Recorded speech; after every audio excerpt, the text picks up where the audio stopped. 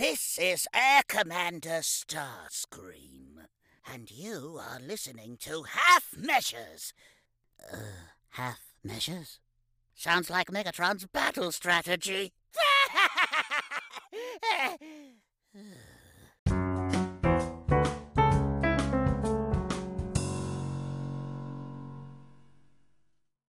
Kia ora and welcome to episode 93 of the Half Measures podcast. I'm once again joined by my friend and co-host, Paul Kanawa. How you doing, Paul? Kia ora, Dan. I'm really good. I'm sweltering hot once again.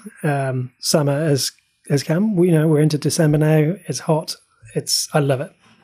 We're down to weeks left of the year, and I just love that because I feel like it's busy, but it's also like we'll do it next year. And it's a good time. It's like, slightly longer lunches are happening. There's a few sort of social gatherings, some good, some bad, but it's a good time. December in New Zealand is, as you say, it's warming up. The sun's out. It's great. It's a great time. The longer lunch is always a good one. I also enjoy not just the countdown to Christmas, but also I always start thinking about the countdown to our top 10 podcast. I love the top 10 TV shows podcast. I get very excited. Even as a host, I look forward to that one. Oh, look, I'm excited. And that's going to be coming up real soon. And there's been some real bangers of shows this year. So it's going to be a tough 10. And I wouldn't be surprised if our lists are quite different this year. I'm quite excited about that prospect, actually, which is always good. I've managed to whittle my list now down to 17. It's good. That's good. I haven't even started my list. That's classic Half Measures. That's me already thinking ahead, planning, got it on paper. You're just like, oh, who is this? What am I doing? And saying that, I do keep a spreadsheet of everything I've watched, and I do keep a rating of it, so I should be able to filter that quite easily. Wow, were you a BA in a past lifetime? Don't know what you're talking about. Okay. No, look, it's all the data's there. It just needs a little bit of analysis, a little bit of crunching, and then we'll see what we've got. Wow, sounds like you're more organised than I gave you credit for. That came to bite me in the backside. Indeed. Well, Paul, shall we jump into the age-old tradition of what have you been watching? Indeed. So 1974's The Man with the Golden Gun is this week's Bond movie. James Bond targeted by the world's most expensive assassin while he attempts to recover sensitive solar cell technology that's been sold to the highest bidder. So Roger Moore's second Bond, just like last week's, I didn't have a good memory going into this, but unlike Live and Let Die, this second one, his second outing as Bond, Man with the Golden Gun, is way better than I remember it. And one of the reasons for that, of course, has to be Christopher Lee, one of the all-time great actors taking on the role of a Bond villain. I feel like in timeline order that I've been watching it, this is by far like the biggest actor to take on the role of a Bond villain. And every time I hear him talk, I have to admit it's Count Dooku, which is crazy when you think about how much stuff he's done. But honestly, he was a standout for me. And going back and seeing him as Scaramanga was great. He was a fantastic Bond villain. It made my memory of this movie. It's really made it better than I thought it was. It's a fantastic name for a villain, isn't it? Scaramanga. It's good. And what better person to play it, as you say, than Christopher Lee? And this is also another Bond movie with a fantastic poster and a classic one at that. The Man with the Golden Gun is I think a well-known James Bond sort of trope. So it is, and great, another great soundtrack as well. The theme song by Lulu. It is. Scaramanga is a name. You're right. If you were the recruiting manager then, and you saw that on a CV, it would probably just make, I don't know, maybe I shouldn't say it's inappropriate, but it doesn't sound trustworthy, does it? Scaramanga. I'd hire them on the spot. That's what you're looking for. No questions asked. I'm always recruiting a team of hench people that to do my bidding. That checks out.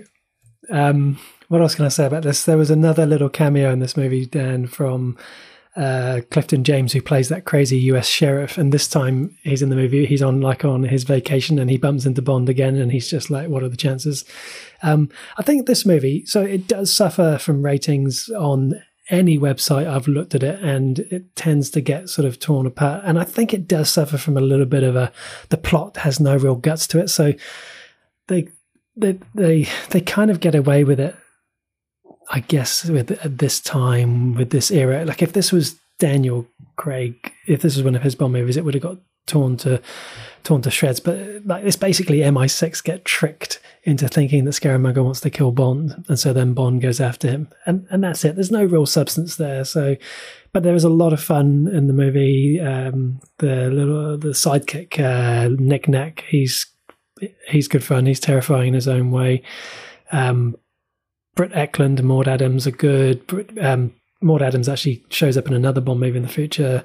But there's just a lot of great stuff. And for me, and I know I said this last week, but I have to say it again, Roger Moore, it's so easy to forget that he's just getting started, just his second go out as Bond, and he just seems to know who his Bond is, and he's very confident with that Bond, and making it different to Sean Connery's was necessary. And he just plays it with this sort of sympathetic, sort of suave, smooth, always about the irony, and it just works. And I'm enjoying that more than I thought I might when I was getting prepared mentally for Roger Moore. So it's been really good. That's good. And I think it's funny you mentioned earlier that there's quite a few there's quite a comedic element to these movies, which in my mind, James Bond is always quite serious. Like there's always been a little bit of fun, but it's interesting, right? Because even when you look back at the last Daniel Craig movie, quite a bit of sort of comedic stuff happened in that movie as well. Yeah. And interesting that obviously it happens throughout all of these ones, but I wouldn't have said in my mind, that this is the way that these movies are portrayed, even the old classics like this one. Yeah. I mean, we've still got 5 more Roger Moores to go, but for now, I find the humour level is just right. And again, it fits with the era. It fits with Roger Moore's style. And the seriousness, like I seem to have a memory that Timothy Dalton goes real serious in the 2 that he did, and I wonder if that sets that trend. Well, no, because Pierce Brosnan has a good sense of humour in his. I don't know, but I hear what you're saying, and it's the highlight of the week from a watching point of view for me. Every weekend when the 3 of us sit down to watch a Bond movie, I love it, absolutely brilliant. That's awesome. Good stuff. Anything else on your list this week apart from our joints? Yeah, apart from the stuff we've done. Joints. Our joints. Well, that's yippee-ki-yay. Yeah. I tell you what, then I am starting to creep into the horror genre step by step, just a little bit. And I think that, yourself, Diana, Sador in our Discord community, I think bit by bit, it's just starting to get me into the horror genre. And so anyone who listened to our podcast last week, I talked about The Outsider, which was the TV series, which was the cop drama with horror. This week, I've gone with a mix of World War II and horror. And this is a New Zealand movie currently available on Neon, and that is Shadow in the Cloud. So this one, this came out in 2020. It's set in World War II, so 1943, and it's about this female Air Force officer who is given orders to get on board a B-17 bomber and transport this top secret package from New Zealand to Samoa. And it literally starts with her arriving at Auckland Air Base, where she witnesses this, I don't know, like an airport runway worker, whoever, disappear right in front of her. And that's it. This is I won't tell any more because I don't want to give away spoilers, but that's basically, it just unfolds from that point. And this was a great watch. It was, I guess, I don't want to talk about spoilers because I think anyone who does want to watch it, it's going to be hard to talk about with not talking reveals and plot twists, but there are some things that happen in this movie which I didn't necessarily expect going in, and it just was all the richer for it. It was real good. It's interesting because when you said horror, I was expecting something not this. And when I even look at the poster and I'm just looking at some of the stills, I'm still like, horror? Yeah, that's right. Question mark? Mm. Yeah, that's exactly it. And you don't expect it necessarily. And the balance of that horror, I think they got just right. So just quickly, this is directed by Roseanne Liang, who already has a great strike with us with her comedy Creamery that she wrote and directed that we talked about earlier in the year. And one of the producers, Dan, is our old mate Tom Hearn, who not only was the creator of The Panthers, we talked about a while ago, but also he's the producer of Guns Akimbo, the movie which we officially adopted as our rating scale. So there's a great team behind this. And in front of the camera, the lead actress, Chloe Grace Moretz, who I haven't seen in too much, but I probably best remember her from Kick-Ass. And she really kicks ass in this movie too. Taylor John Smith is great. Benedict Wall is one of the Kiwi actors in it. There's a whole bunch of actors in it that are really good. And I don't know if you've seen, do you remember Planet Terror? I do. Yeah, that's another movie I love. And there's some of the action meets horror elements of this movie. They kind of border on the unbelievable, has a real Planet Terror vibe about it. And it's the kind of action scenes where it's like a 1 in 100 chance that would actually happen. And every other time you're going to be falling out of the plane. But it fits in with this movie, and you just go with it. And it's kind of like if you think about those Colin Firth movies. What are they? The Kingsman. You know that it's a bit over the top, but it just really takes the stunts to the limit. And the more insane it gets, the more enjoyable it is. And then you combine that with that, as I said, that horror element and the war element, and it's also got some really good humor in there, believe it or not, as well. So yeah, I really didn't know what to expect coming in, but I really did have a really great time. It's also got that whole, you know how I talk about movies in a confined space. So movies like 7500, that plane movie, The Platform, Criminal, that kind of thing. This is another one where the vast majority of the movie takes place, again, not too many spoilers, but it's on board this plane, but it's also within the confines of the gunner's turret as well. And so there's a real point of view sort of element to this. It's I can't talk highly enough about this, because if you look online at ratings, if you read reviews, this is not a good yardstick for ratings for me. And it's a reminder to me that you should never use, IMDb or Rotten Tomatoes as a barometer for not watching something, because it's way higher up there for me. Yeah, I was going to say that it's interesting there, because it's gotten, the reviews are all over the place. Like the critic reviews are quite high on Rotten Tomatoes. Yeah.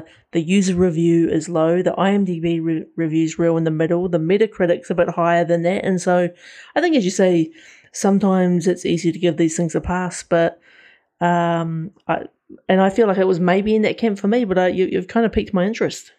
Yeah, not only much better than I expected, just genuinely enjoyable, and something I would recommend. It's a runtime of 1 hour 23, which was, there was no filler in there. It kept on moving at a tremendous pace, and there's also there's also elements of like a theme of sexism going on, in terms of that's so apparent watching it through a modern context.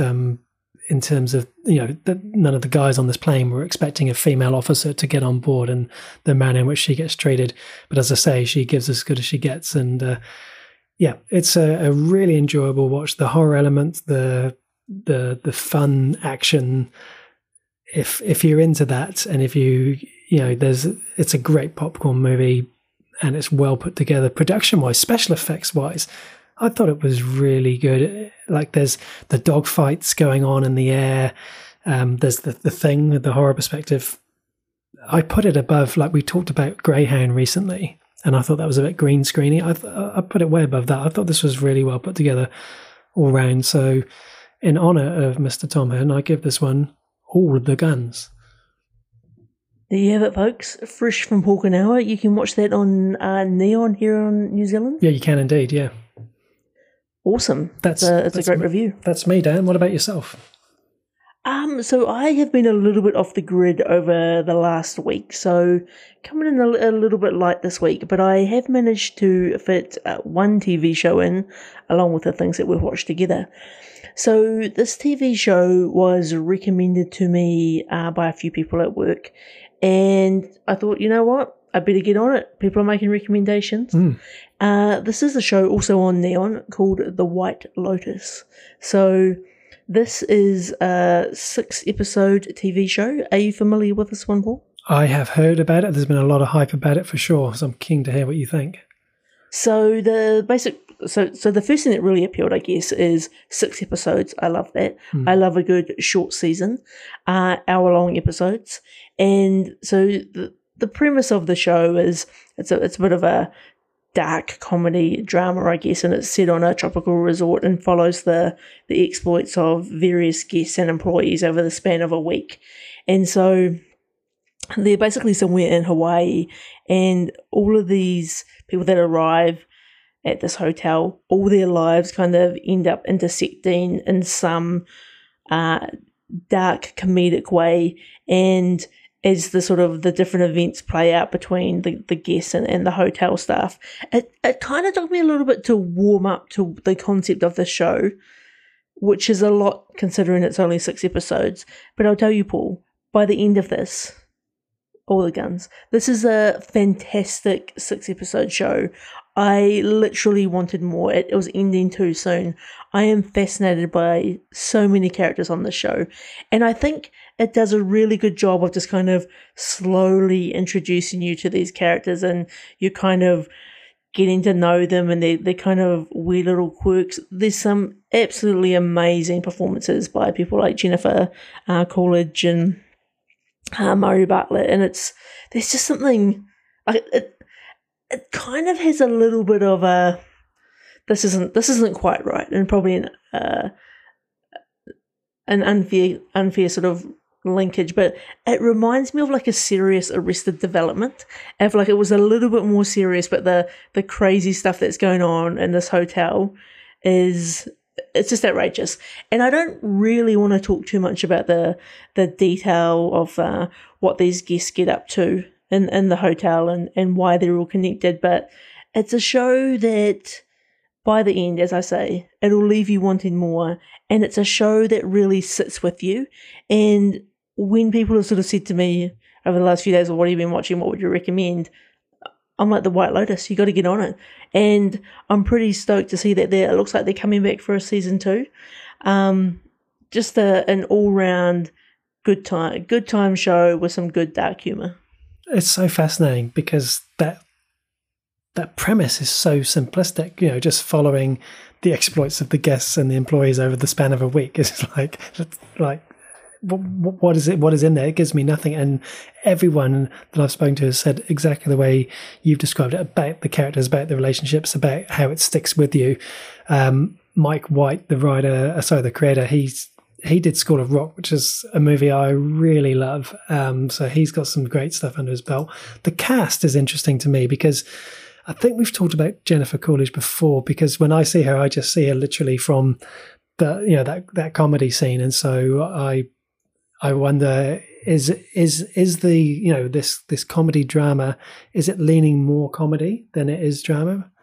It's a very dry comedy. Like so the whole thing is, and that's why I was sort of unsure about saying Arrested Development before, but it's got that type of quirkiness about it, but not.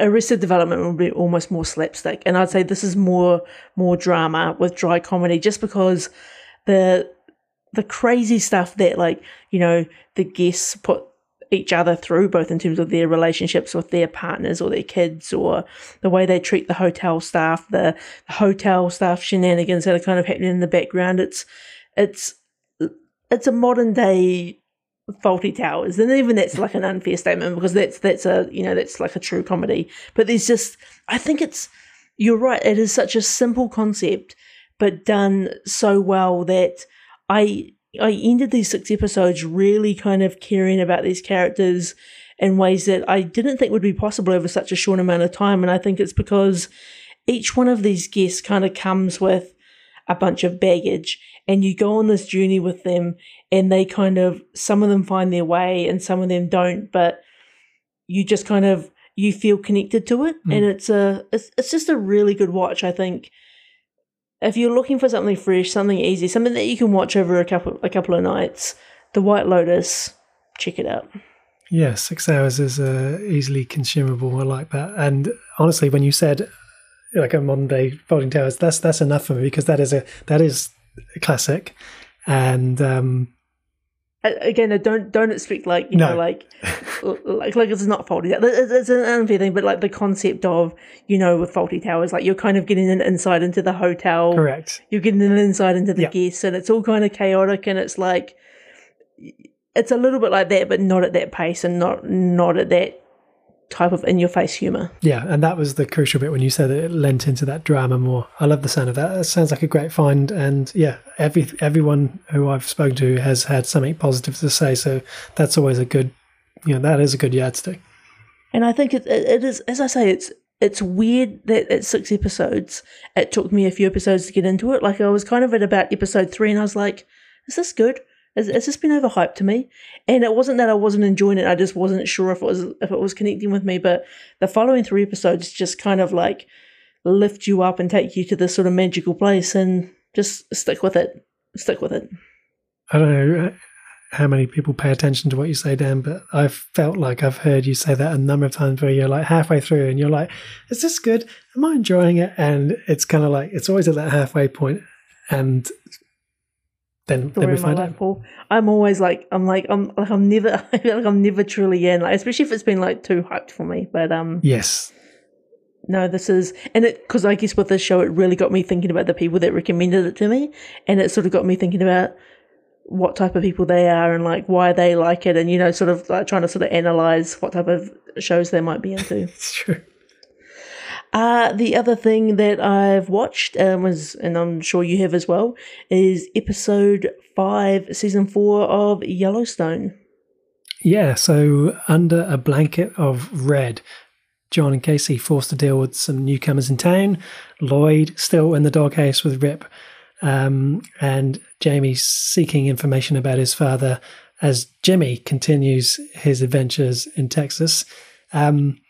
Much like last week, Dan, for me, I felt like there's a few stories on the go. Nothing too big happened. There's a few things that kept moving and brewing, and even as I say that, I'm really conscious that we actually only have 3 more episodes to go, and then that's it for season 4. This is the shortest Yellowstone season ever. Dan, your reaction of panic tells me that you were not prepared for that. I am not prepared. I am expecting 10 episodes, and I will not have it any other way. I'll see if I can get Taylor Sheridan and John Linson on the line whilst you give me your overview of the episode. Yeah, I thought this was a kind of a, like, I love the show so much, but a nothing episode. Like, it was more just a bit of character progression, a bit of progressing the storylines. Things were kind of slightly happening, but not a big sort of drama, action-packed episode. As per last week, as you just mentioned, really great way to sort of keep making sure that all of those stories are progressing, all of those plates are still spinning. For some reason, and I've never noticed it so much before, I did find the episode quite, like, where they would insert an ad break normally. Yes. I felt like it was quite choppy between scenes. We spotted and that I was too. like, is this normal? Is this something's happened over here? But it felt like aggressive cuts between different. Yeah. An intern had started this week, and they said, "Oh, do the cuts on the latest Yellowstone movie," and it's kind of, because it comes in and it comes expressed to us. So I imagine however they're doing it, they're getting it out pretty quick. Yeah, indeed. But yeah, no, it was a strange thing to notice.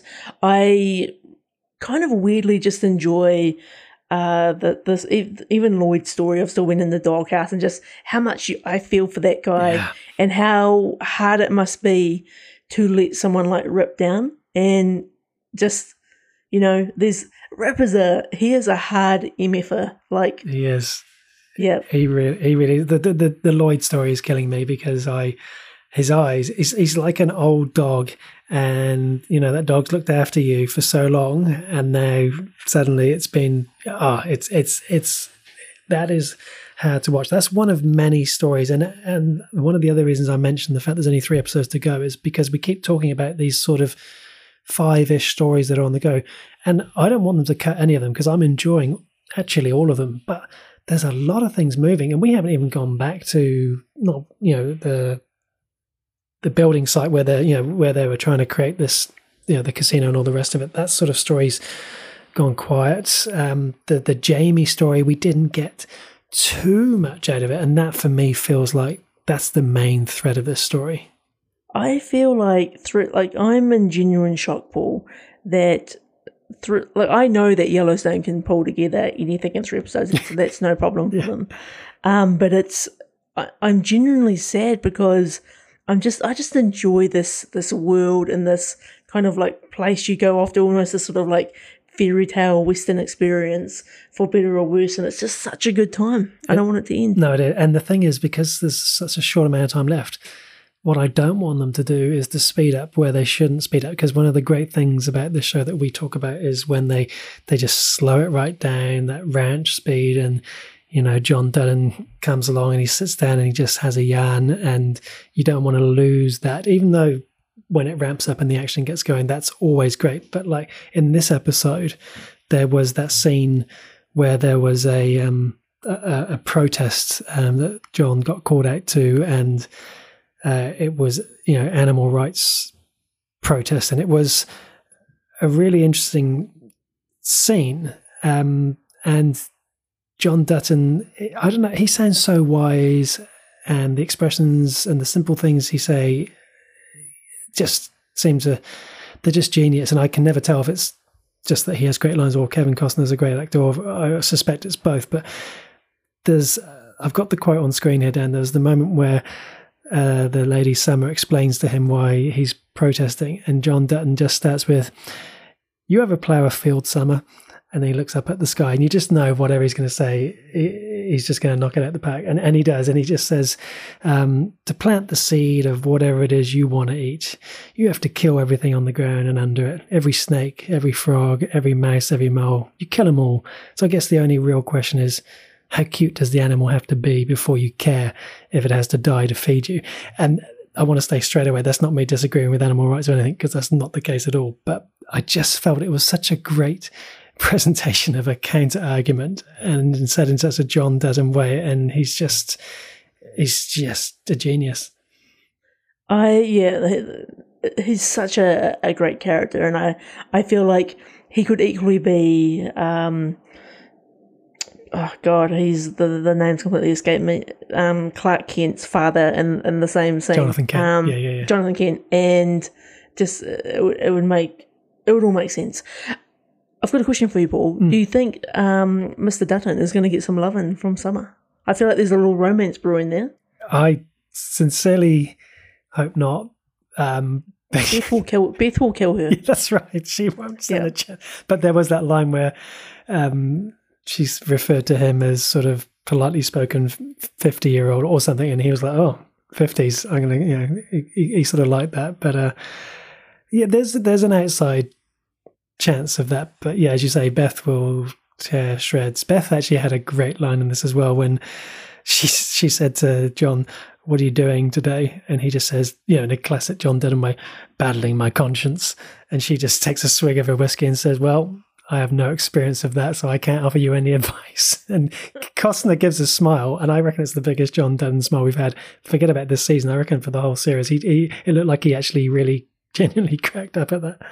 My other favourite Beth moment, or there's a couple in this, because I love the way that she took over the company, and I also loved her description of intermittent fasting with like her own customised version of basically like cigarettes and alcohol, and it's so good. Yeah, so the Jamie story didn't get enough coverage. The Jimmy story probably got more coverage than perhaps it needed, given how big the Jamie story is. But there was a great scene where Jimmy wakes up on a bench, and they talk about in Texas these, the 3 gods of Texas, the Almighty, George Strait, and Buster Welch. And so for Buster Welch to actually show up himself, and I looked him up, he's 93. So I imagine the cowboy community, they must have loved seeing that. And yeah, it was just a very strong scene. This whole, for me, naively, to any of our American listeners, for me, Montana felt like cowboy country, and this is, but actually, Texas, this is where it really is, and it's a whole different world, and he's in for a whole different experience. Sometimes I actually forget that Jimmy's more of a main character in this story than I ever really think about, because like he actually gets so much screen time compared to a number of the other characters. Yeah. It's good. I cannot wait to watch this all over again. Samara's busting to watch it. It's in a way, it's kind of, I guess, bittersweet that there's only 3 more episodes to go, because it means that we can kind of restart the series. I was nervous to restart it while still watching this season. So it will be good to just really immerse myself in this universe again from the beginning. 100%. Apart from that, that's all I've been watching. Shall we move on to The Walking Dead, The World Beyond? Yeah, so penultimate episode of the entire series, season 2, episode 9, Death and the Dead. As the plan continues to unfold, tensions between the group and the CRM come to a dramatic head. This one, then, they're starting to do a few things differently. I've noticed it's like they know they're near the end, and so they can take a few more risks or take a few more chances. We've got Hope dropping F-bombs. Dan, I don't think I've ever heard an F-bomb in The Walking Dead before. Correct me if I'm wrong. It's the pace is so notably different, and it's kind of frustrating because I feel like you should have had that pace for the whole season. And like season 1 should have been your like slow burn, set up the universe. Season 2 is your final season. Let's go. Let's keep this moving. But this story is actually moving so quickly. It feels like they're literally having to, all right, we're just going to have to use your imagination here. This is how they're going to do this. These characters happening here. Like it's... Yeah, and this is what I would hate for, as we're talking about Yellowstone, I hate it when a show does that, when it's almost poor planning as much as anything. This did teach me one thing though, Dan, and that is, if there was like forget about the nuclear event in Fear the Walking Dead, if there was like an Ice Age event, like Snowpiercer or something, frozen zombies, they're the future. They're going to live forever because there's no way you can actually pierce their frozen brain and actually kill them. And that was a real highlight for me because, of course, the only way to kill the zombie is to get through the brain. But when the brain's frozen, you're in trouble. That's a good point. I think it is interesting, right? Like we lost the character this episode, so we lost Percy. But I feel like that was set up from the beginning because he kind of got to say what his dreams were, and as soon as any character says their dreams, that's it, you're done. So I feel like we got some really good Elton scenes. It was good to kind of get a bit more of him. I feel like I'm just not that connected to the CRM, the frozen zombies, the Silas. Like it doesn't spin my wheels as much. And I'll tell you the one thing that I find annoying, and this isn't limited to Walking Dead, this is superhero, James Bond, villain movies everywhere. Just kill Jadis. Why muck around? Why even? Jadis is like a Terminator. She's going to be coming for them, and it's just ridiculous that they just kind of like, she's been the main threat for the last 5 or 6 episodes. You need to get away. You've got an opportunity to kind of like end the tension, because if they to be frank about it, sounds a bit callous. If they had shot her, the CRM would be in a disarray. They wouldn't they could have had such a big head start. Yep. And anyway, it's the obvious thing to do, and Huck's finally coming to the fore. She takes out 2 people with the gun. Then why not take out Jadis? Instead, she gives her the chance just to say, "Oh, wrong choice, Jennifer," which was interesting because I don't get to hear her name that often. But yeah, Jadis is one of those characters because she's made it interesting to have her back because she's a familiar face, but I don't know what she's really necessarily adding. We didn't like her in The Walking Dead, and she's relatively poorly written, which is a shame because the actress Pollyanna McIntosh, I think she's a good actress, but I just think that if you're not going to kill her off, she needs to be doing something more than she is. I think they'll kill her in the final episode, and I think it's kind of weird because they've set up Julia Ormond, as the as sort of the main villain. But obviously they're going to use her either in Fear or Walking Dead or the Rick Grimes movies, because it's kind of like convenient that it just kind of shifted her out of sight, out of mind at the moment. And it just seems bizarre to have her as kind of the leader to then all of a sudden be off on assignment. Yeah, no, I think you're right. Maybe they're keeping her for the Daryl and Carol series, which you and I are looking forward to next year. The Zorbing was fun when they got inside the big globe, although I didn't quite buy it when that zombie almost looked sort of stunned by the fact there was this big rolling ball coming towards him. Like, I don't think a zombie would have reacted like that. Paul. I've got a lot of questions about that. Like, how the hell did they get the giant globe off the stand? Like, they would have been bolted on within an inch of its life. Yep. And the way that they're just rolling down the mountain, like, first of all, none of them would have ever zorbed before in their life. Then you've got Elton and you've got Silas. It would be like a golden retriever and a chihuahua. like the balance is all off, but they're just like plowing through walkers like it ain't no thing. And it's honestly, and this is sort of I think that's a good example of how quickly they're just cutting between scenes. It's like, oh, we're trapped, and oh, I've got an idea. Next minute they're rolling down the mountain in the globe, and it's like, how are you guys going to get out of that? Next minute, there's like a little perfect manhole for them. It was. Come on, World Beyond. It's too much. It was good to have Hope and Elton and Felix and Silas and Iris, all of them back together. I feel like that's the first time since the start of season 1. But it's, I don't want to say it's too little, too late. But it is. They have left it very, very late. That scene. Question for you, Dan. When Iris and Jadis are going at each other, and she's, Jadis is like, "Oh, you're too young to understand," and then Iris says, "You killed 100,000 people and you didn't need to," and Jadis is like, "Well, they were going to die anyway." I was kind of thinking, were they? How was that? What am I missing here? I don't know. I was tired when I watched this episode. I don't even know. I don't even probe too deep into this. These aren't John Dudden lines where you need to sort of overanalyze them. Exactly. They're probably cobbled together by different writers. And I think, the most intellectual thing that was said in the whole episode was probably by Mason, when he's like, this is the best it's going to be. Like, there's no, like, where else are you going to go? Like, none of these guys are combat ready, survival ready. These aren't, Rick Grimes level characters. These are people that have been in the protections of a compound for, it sounds like, many years. And all of a sudden, you're going to have all of these kind of hopeless people out in the wild, and you've still got actually the threat of the CRM, who's going to probably just come and helicopter them, mow them down. Like, it's crazy. Well, to everyone listening, you must be just dying for this podcast to end so you can go away and watch The World Beyond on Amazon Prime, because we sure are selling it pretty hard. Should we try any harder with Fear the Walking Dead this week, then? Yeah, so this is so we're season 7, episode 7. This episode is called The Portrait. So when baby Mo gets sick, Morgan successfully pleads for entry into Strand's tower. Morgan quickly learns even Strand's benevolence has its limits. I don't know about you, Paul. I didn't love this episode that much either. It was, I found it again, jumping between scenes. Like, it was kind of interesting, obviously, that, Morgan took baby Mo for some help, but there wasn't any kind of like lead up to Mo being sick. All of a sudden, we're just at the residence.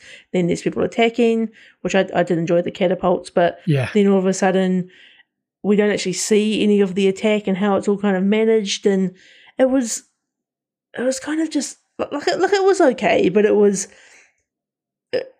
fatiguing. Yeah, look, if I'm thinking about my enjoyment of Bond and Shadow in the Cloud, and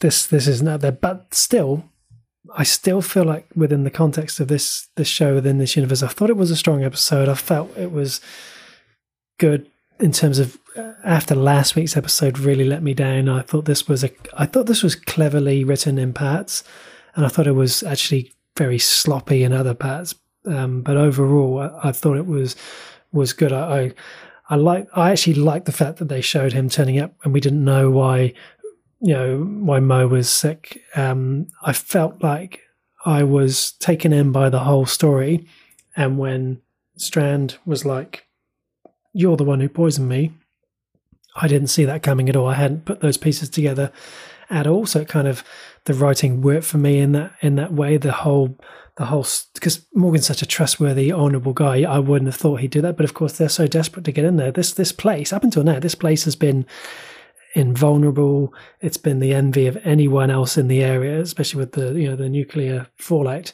And then all of a sudden, as you say, there's these zombies being flung, catapult style, like the Roman Empire attacking, I don't know, whoever the Romans attacked. It was great. Yeah, it was a classy move, I think, to put a zombie on a catapult and like smash it through a window.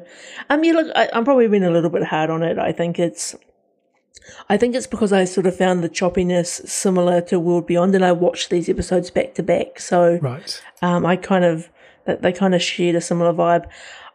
I also, and I've been banging on about this for a while. I think everyone who listens to this podcast will be like, can Walking Dead just end so we can just have a break?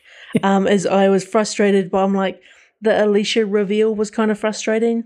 I kind of want more for her. I want more for her as a character than just to be one of the junk dwellers. Yeah. Oh no, I think she will be. I think she's obviously been off doing, the actress Alicia Devon Kirby has obviously been off doing something else. We've still, we've still got another 7 episodes of this season to go. So I think I presume she's going to have a strong finish to the season and become back at the fore again. What a relief, though, that they did bring her in, because as this episode played out, there didn't seem like any likelihood that it was going to be an Alicia episode. And I was already thinking, because I do think, I'm going to talk about this on the podcast. I was thinking, we're going to moan about that again. But at least she did show up. I think the thing that frustrated me the most with this episode actually is I've tired of Strand. Strand has been since day one this snake that you just can't trust, and we've seen it a number of times, and we saw it at its probably most extreme in the submarine with Morgan, when he was basically just like pushing him into zombies. But his level of evilness has exceeded even the character himself. I don't believe that Strand is that bad. Yeah, and I think this whole, he's really sort of playing into sort of a bit of a villain archetype, isn't he, with having sort of, portraits of himself and the Civil War uniform he kind of struts around, and it's almost a little bit too theatrical, and I feel like we already know that he's kind of a bad guy, and it's just, I think it's turned up just a little bit too high, but we've only got, one more episode till the mid-season break, I imagine, of the show. Yeah, no, I think you're right. And I think the word you used there, theatrical, is really good, because that is frustrating. It reminds me a little bit of, not now, but at the start when he first came introduced in The Walking Dead, the King. I couldn't handle the King's character. The theatrics of that felt out of place within the context of a zombie apocalypse. And so, yeah. I agree. Well, that is Fear the Walking Dead. You can watch that on Neon. You can watch World Beyond on Amazon Prime. But yeah, be rest assured, we'll be heading to a mid-season break, so you will get a rest from us banging on about these shows, particularly World Beyond. It's our Christmas present to you. Indeed. Well, Paul, there is one other show that we've both been watching. That is part 2 of Masters of the Universe. Indeed. And the memories for Dan Whiting are triggered as he recounts his time at school when He-Man's sword... Battle axe went missing. Every time I watch every time I think of He-Man now, I always think of that, and I just wish I could have been there to see it. The war for Eternia begins again in what may be the final battle between He-Man and Skeletor. This is season 1, part 2. So a few months ago, we talked about the first 5 episodes of this first season.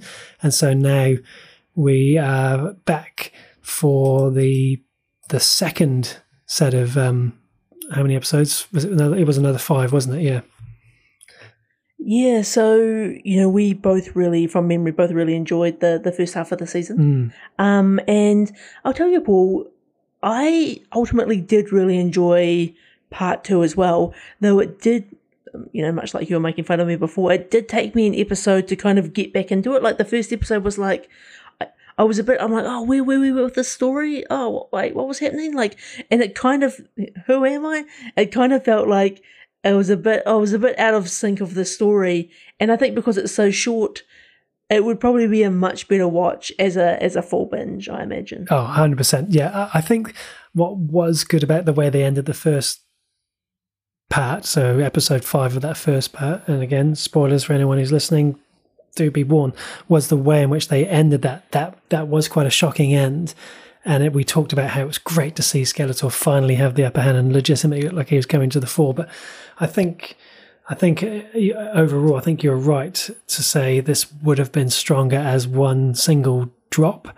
I don't think splitting it in the end ultimately gave us too much more. But like you, I did really like this. I found like I was still riding on the wave of that first part. I felt like it's just ticking so many boxes in terms of look, in terms of feel, the voice cast, the music, and it still brings through those elements of that 80s original series that did work, and particular those characters, Man-at-Arms, Beastman, Evil Lynn was really good in this. She really had her own arc.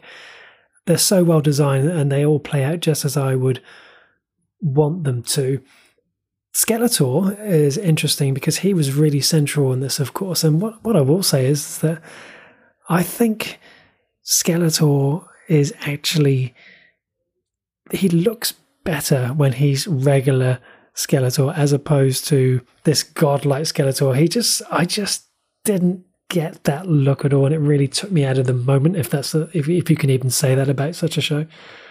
I completely agree. I much preferred Skeletor when he was when he powered down. Yeah, and he I think because it was more familiar to me. And I think what's really interesting about this show, and I guess a good comparison would be, with Transformers and War for Cybertron. I remember we talked about it's kind of rehashing a fairly common story that we all know in the Transformers universe. And I think what I really think He-Man deserves good credit for is I think they've taken the concept of He-Man. They've still got the sort of the fairly the baseline story kind of underpinning it, but it does feel like a complete kind of fresh take on the story, and they're really thinking differently about the characters.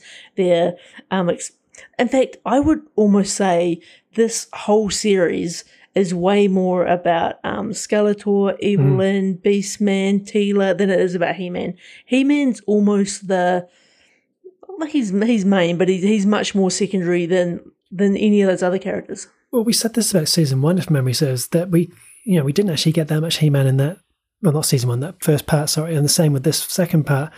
And I guess maybe it's because he's so unbeatable that kind of keeping him at bay gives those secondary characters a chance to shine, which is why the Evil Lynn story, the Teela story, even the Man-at-Arms story had a lot more time to shine. That said, because we're going to go into a second season, I feel like there has to be a way to enable the He-Man character to be in the story, be more central to season 2 without him having, just like when we talk about Superman, just, oh, well, he's Superman, so you can't stop him. Because the flip side, as we say, is it gives the other characters time. I thought having Orko return the way they did it, I thought that was quite nicely done, because it was a real shame when he got killed off. But I really loved the line, just before I forget it, Dan, because last time they brought out a few crazy henchmen, but this time they brought out some of the toys that you're like, oh, I remember that, and thinking there's no way they could bring that into this modern day series. But the way they did it was so good. When I forget who it was, but they said, well, the character says they're really scraping the bottom of the barrel with these henchmen, and that was when Pig Boy and Goatman came out. That was just a really nice way of saying, hey, we know these characters are rubbish, but you want to see them. It's so good, isn't it? And I think this was actually in the newsroom this week that, so they are looking at season 2 and they want to kind of like flesh out some more of those characters that, everyone loved as a kid. So look, I think there's some great moments in this second half of the season. Like I loved He-Man when he was kind of like the Incredible Hulk, and he was kind of like full Hulk, unstoppable beast mode. I thought the little romance scene between Skeletor and Evelyn was borderline like creepy but hilarious at the same time. Yep. I loved like I would watch a show just about Evelyn and Beastman. I thought they were great characters, and I kind of I didn't like that Evelyn didn't actually get to come out on top, because I feel like we've actually been on quite a journey with her. As you know, she's sort of, she's Evelyn, but she's actually like, we've seen her sort of character arc really grow from the first part of the season to the second. Same with Beastman. He's normally just almost sort of the dumb brute from the He-Man universe, not very smart, but in this series he's a well considered strong silent type, and it's just really, really good to see. Yeah, the strong silent type is a good way of describing it, because that sort of brute element hasn't come through. That's sort of been reserved for maybe Ram Man, maybe Cyclops has been a bit sort of who's the one with the triple head? Oh, I know who you mean. You know what I mean.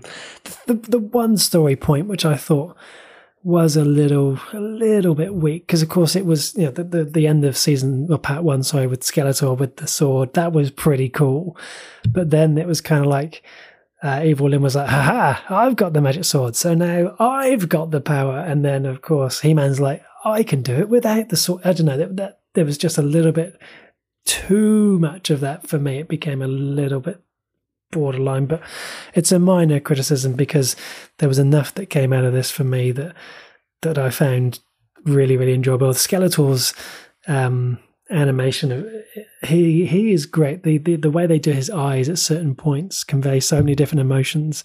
So like when he's talking to Prince Adam, and he's talking about, oh, how are we going to be able to stop Evil Lyn? And he says, oh, so what are you going to do? Ask nicely. And then Adam's like, yeah, that's exactly what I'm going to do. And his face at that point was just like, oh, my goodness. They really convey that so well. My question for you, Dan, on Skeletor, though, and I know that the voice of the 80s Skeletor was always a bit, it was really humorous, and it really didn't have that scary factor. Having Mark Hamill come in as such a strong voice for Skeletor, but as someone who I know is very familiar with his gaming, voice of the Joker, is it too similar to the Joker? Is it different enough?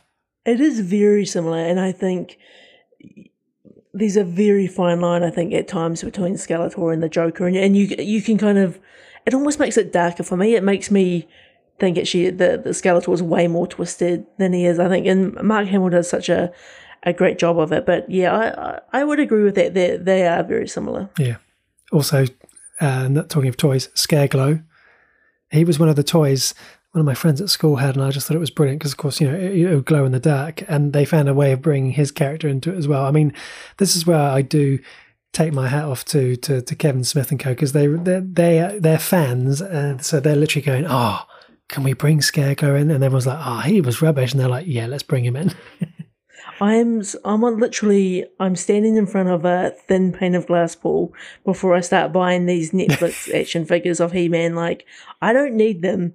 But I'm just like, the memories are so strong, and the idea of just having He-Man, Skeletor, Man-at-Arms, Beastman, Triclops, Sorceress, Vicor, Orko, it was just like, I could just imagine them all on a shelf and how great it would be. How great would they look? I need them. How great would they look next to all of the War for Cybertron Transformer figures and all the Star Wars? They would really fit in well. I would love to hear, because of course we talk about this as middle-aged men, reminiscing of childhood. I wonder, someone who hasn't had that experience coming in, watching this as a first time, what their take is on that. Because, and I think we said this last time, it is getting pretty badly beaten up by ratings all over the place. Is it just us? It doesn't seem to be just us, Dan. It seems to be a number of people. Yeah, look, I think that the challenge with a show like this, right, is, and it almost goes back to what I was saying about the Transformers stuff, people will have a very fixed memory of what they want this to be, and if it doesn't hit all the right notes for them, then it instantly kind of gets downvoted.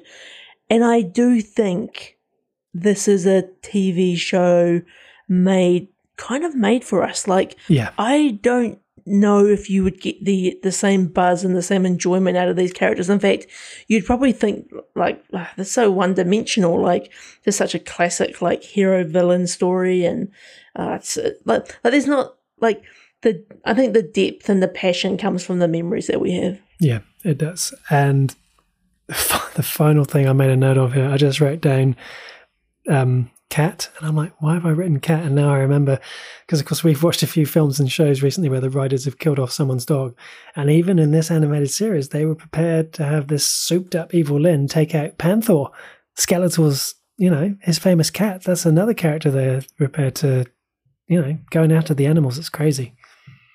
Well, just while you were talking, I've literally just Google searched these Masters of the Universe toys. Dangerous. And I can already see there's a shop here in New Zealand that sells Battle Cat.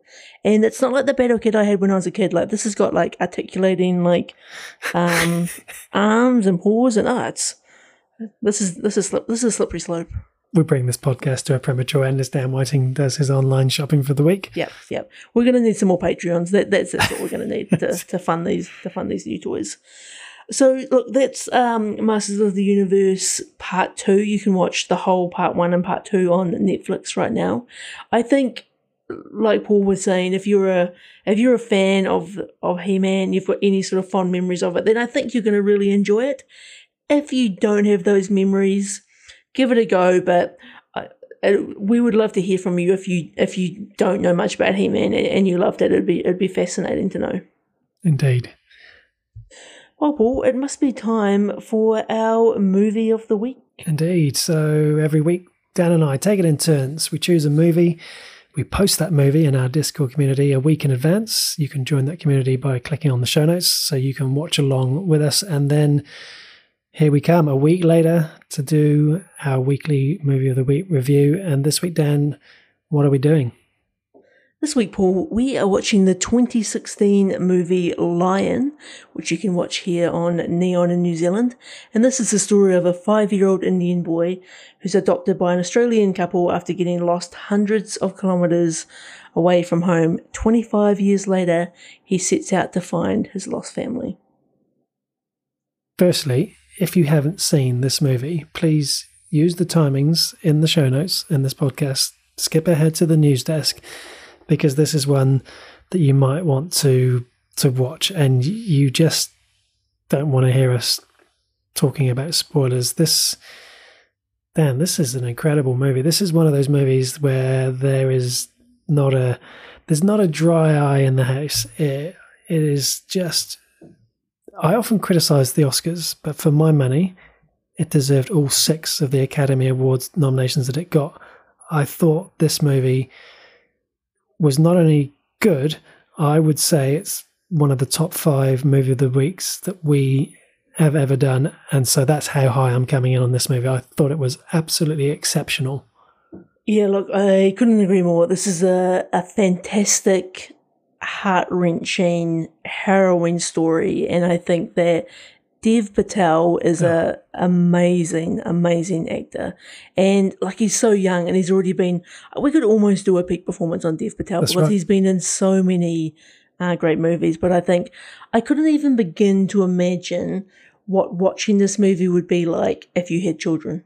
Oh, so the first 30 minutes I found so hard to watch. They did such a good job of portraying the anxiety.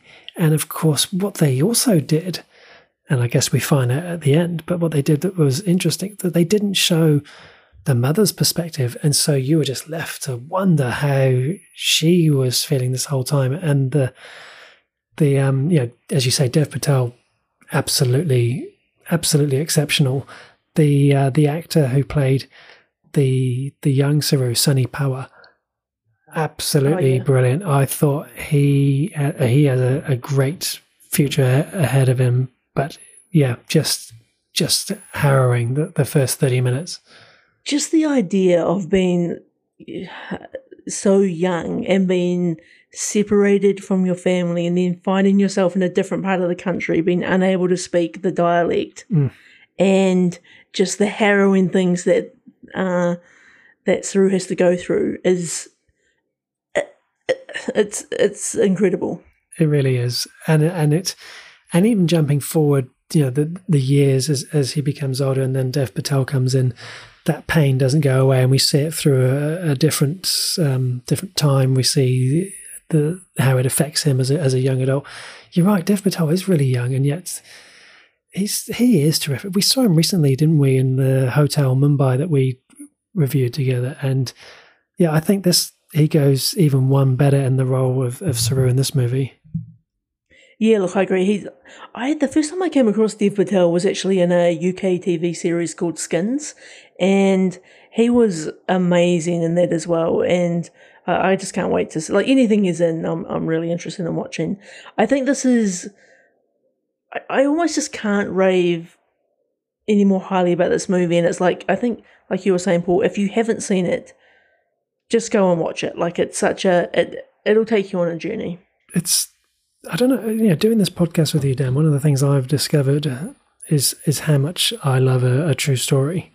Like, I've always known, and Diana is the same. We always talk about how much we love watching, but there's something about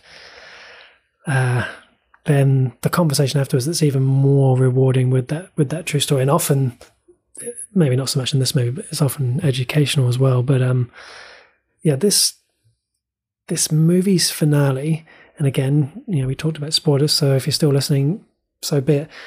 It did that thing that always makes Band of Brothers one of the most memorable TV series for me. It was the same with the Daniel Radcliffe prison movie, where they bring in the actual people that these characters have been portraying on screen, and you see what's going on for them. And from what I could tell, the way they shot that scene, that was live.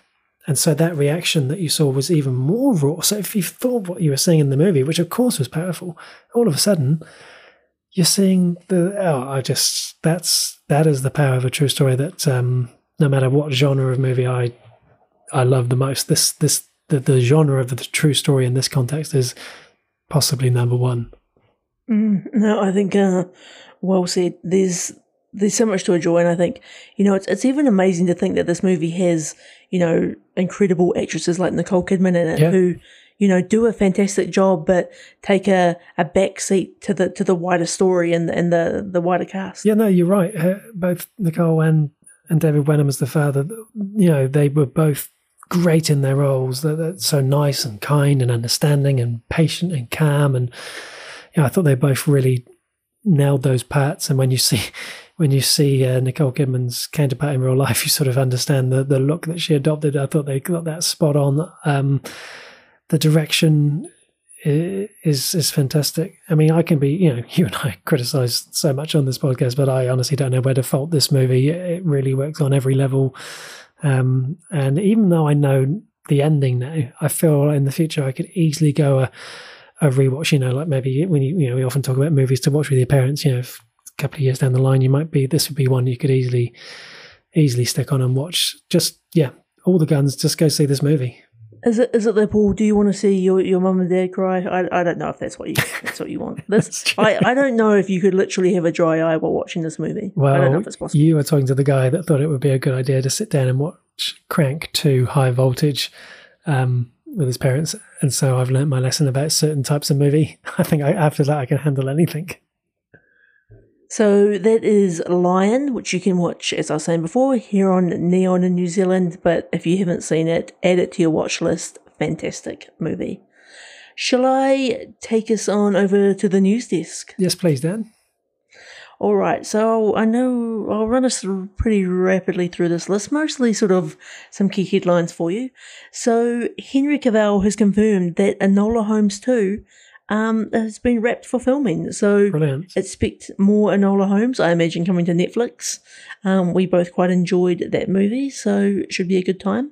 We've already talked about Masters of the Universe Season 2 could still happen, which I think is great news if you're a Masters of the Universe fan. Star Wars Rangers of the New Republic is seemingly on hold and may be absorbed into The Mandalorian. Now, I effing hate this, Paul. Don't come at me with your announcements of all your new TV shows and because they're clearly undercooked. You're clearly just like, I've got a title and a bit of a concept, and it's so frustrating.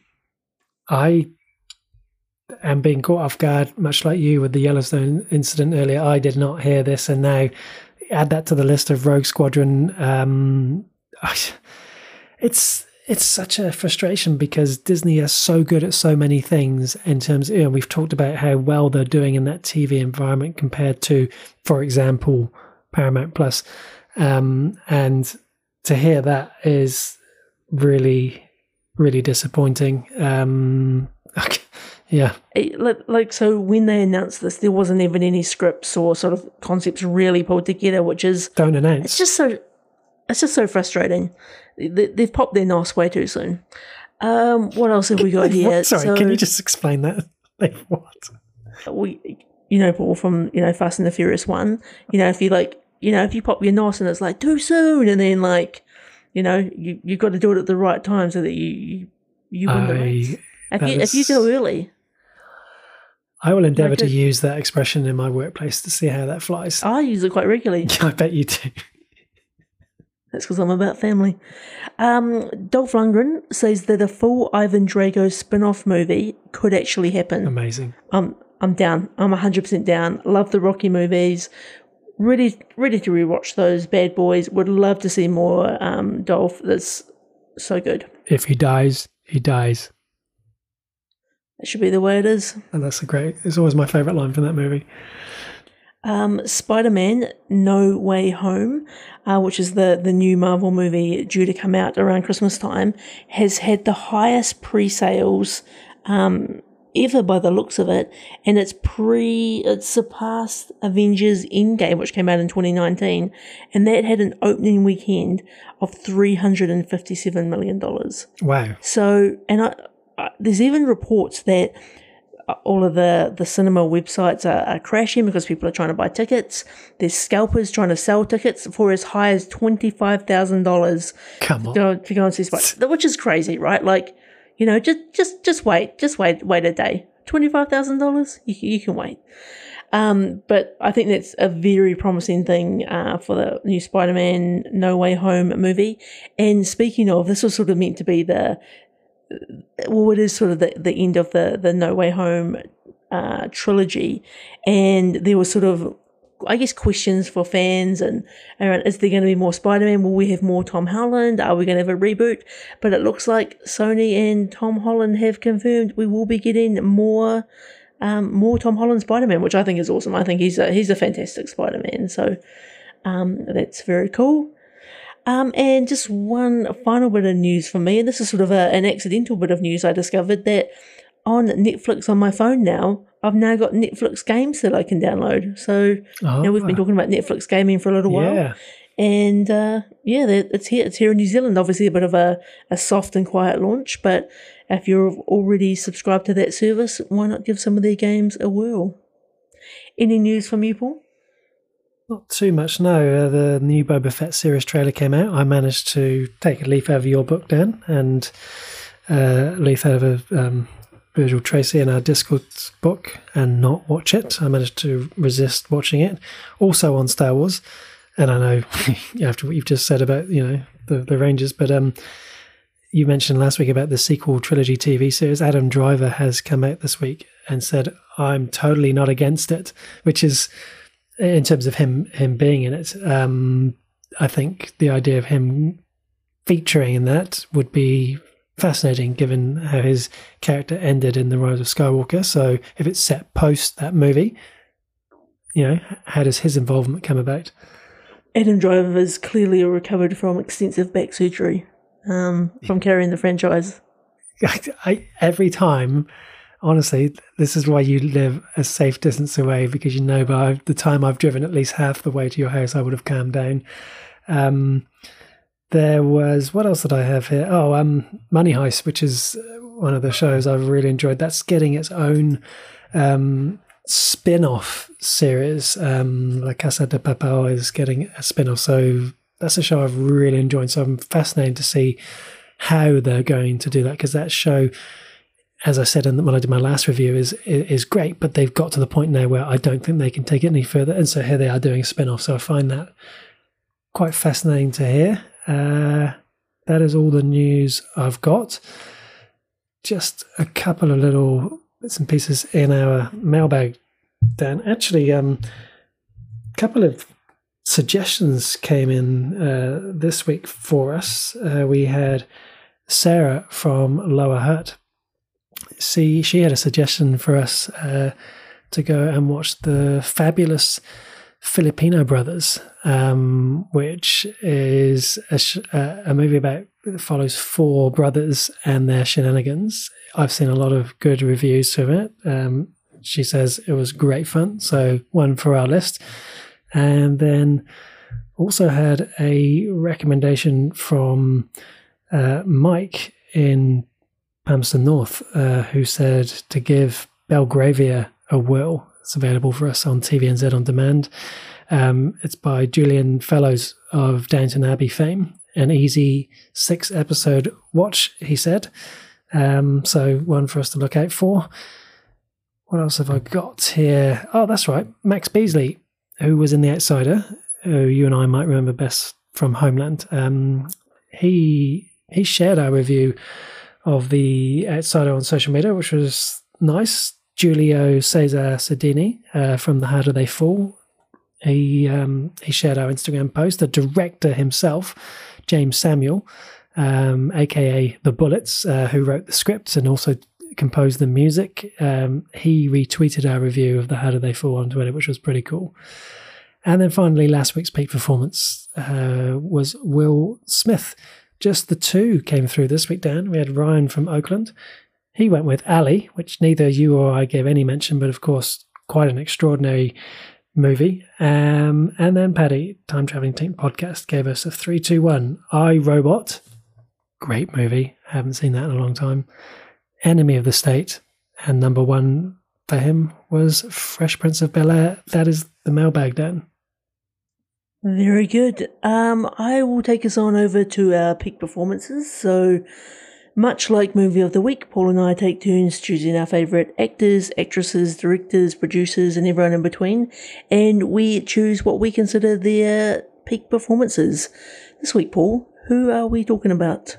This week, we're going with David Wenham, who I think was inspired by the fact we'd just seen him in Lion, and I have to say, Dan, I really appreciate this nomination, because it's not every week that we do have a peak performance for an Australian, and it certainly mixes it up a little bit. Do you want to kick us off?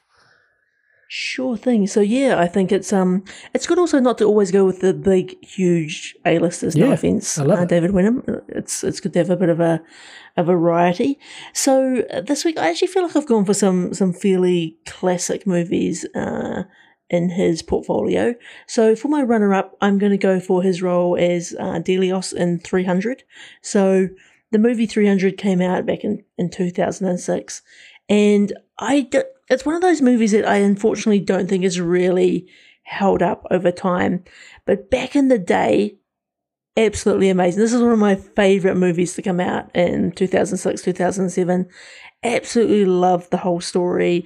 I loved all the characters, and I loved just like it was such a great way to see David Wenham as a bit of a different character, and sort of look at him in a bit of a different light. So shout out for 300. And yeah, just unfortunately, I'm just not so sure how it would watch today.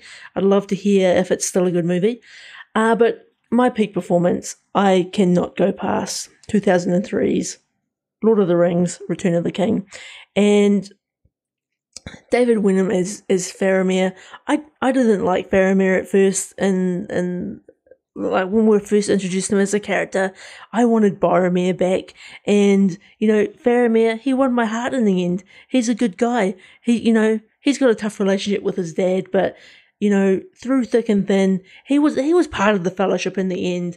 And I just thought he was such an endearing character that did a great job of helping sort of bring you on a bit of a journey and kind of like really challenge your perspective of who he is and the role that he had to play in this big quest. So for me, 300 and Return of the King. Nice choice, Dan. I actually have Faramir as my honourable mention. I thought, like everything you just said, I kind of felt the same way. I thought more than anything what he did, David Wenham, I thought he really held his own in amongst, it's a truly stunning cast on Lord of the Rings, and he never looks ahead of his depth. He's really good. We think about him next to Sean Bean's Boromir, and of course he's rocking that awesome hairstyle as well. He's great. I was tempted to go Peak Performance, but in the end, when I really thought about it and I really looked at the stuff, I really, really enjoyed him in Iron Fist, which I'll be honest wasn't perhaps my favourite of the Defenders TV series, but in the role of Harold Meacham, I thought he just was really good as that sort of corporate evil. He played the character, was it Ward Meacham? Is it Ward? Yeah, Ward's father, and he's the co-founder of Danny Rand's company. He's sinister. It was kind of like if Bruce Wayne was evil, and it's the Harold Meacham story. Whenever he was in the story of Iron Fist, I really thought he was a standout character. I felt he really drove a lot of the story plots, and he played that role, especially when you think about him next to what we just saw him in Lion. He just really gives that portrayal of evil really well. I really, really enjoyed him in that. So it was really interesting to look back at some of his stuff, because I was convinced I was going Lord of the Rings, but in the end, Iron Fist just ran out for me. Great shouts, Paul. Great shouts. Well, that probably brings us to the end of another episode of the Half Measures podcast. Does indeed. Thanks very much for listening to this week. And if you've got any suggestions, complaints, or feedback for Dan, then just let us know. halfmeasurespodcast.com or on our social media. Yeah, or address all complaints to Paul. He's really the one that you probably should be focusing on. Correct. I also need to give a very special shout out to our Patreon producers, Samara King, Trisha Brady, Diana Kanawa, and Linda Tavner. We couldn't do this without you. If you would like to become a Patreon producer of the show, help me buy He-Man toys, keep the lights on at the podcast, then you can find those details in the show notes below. But until next week, everyone, adios.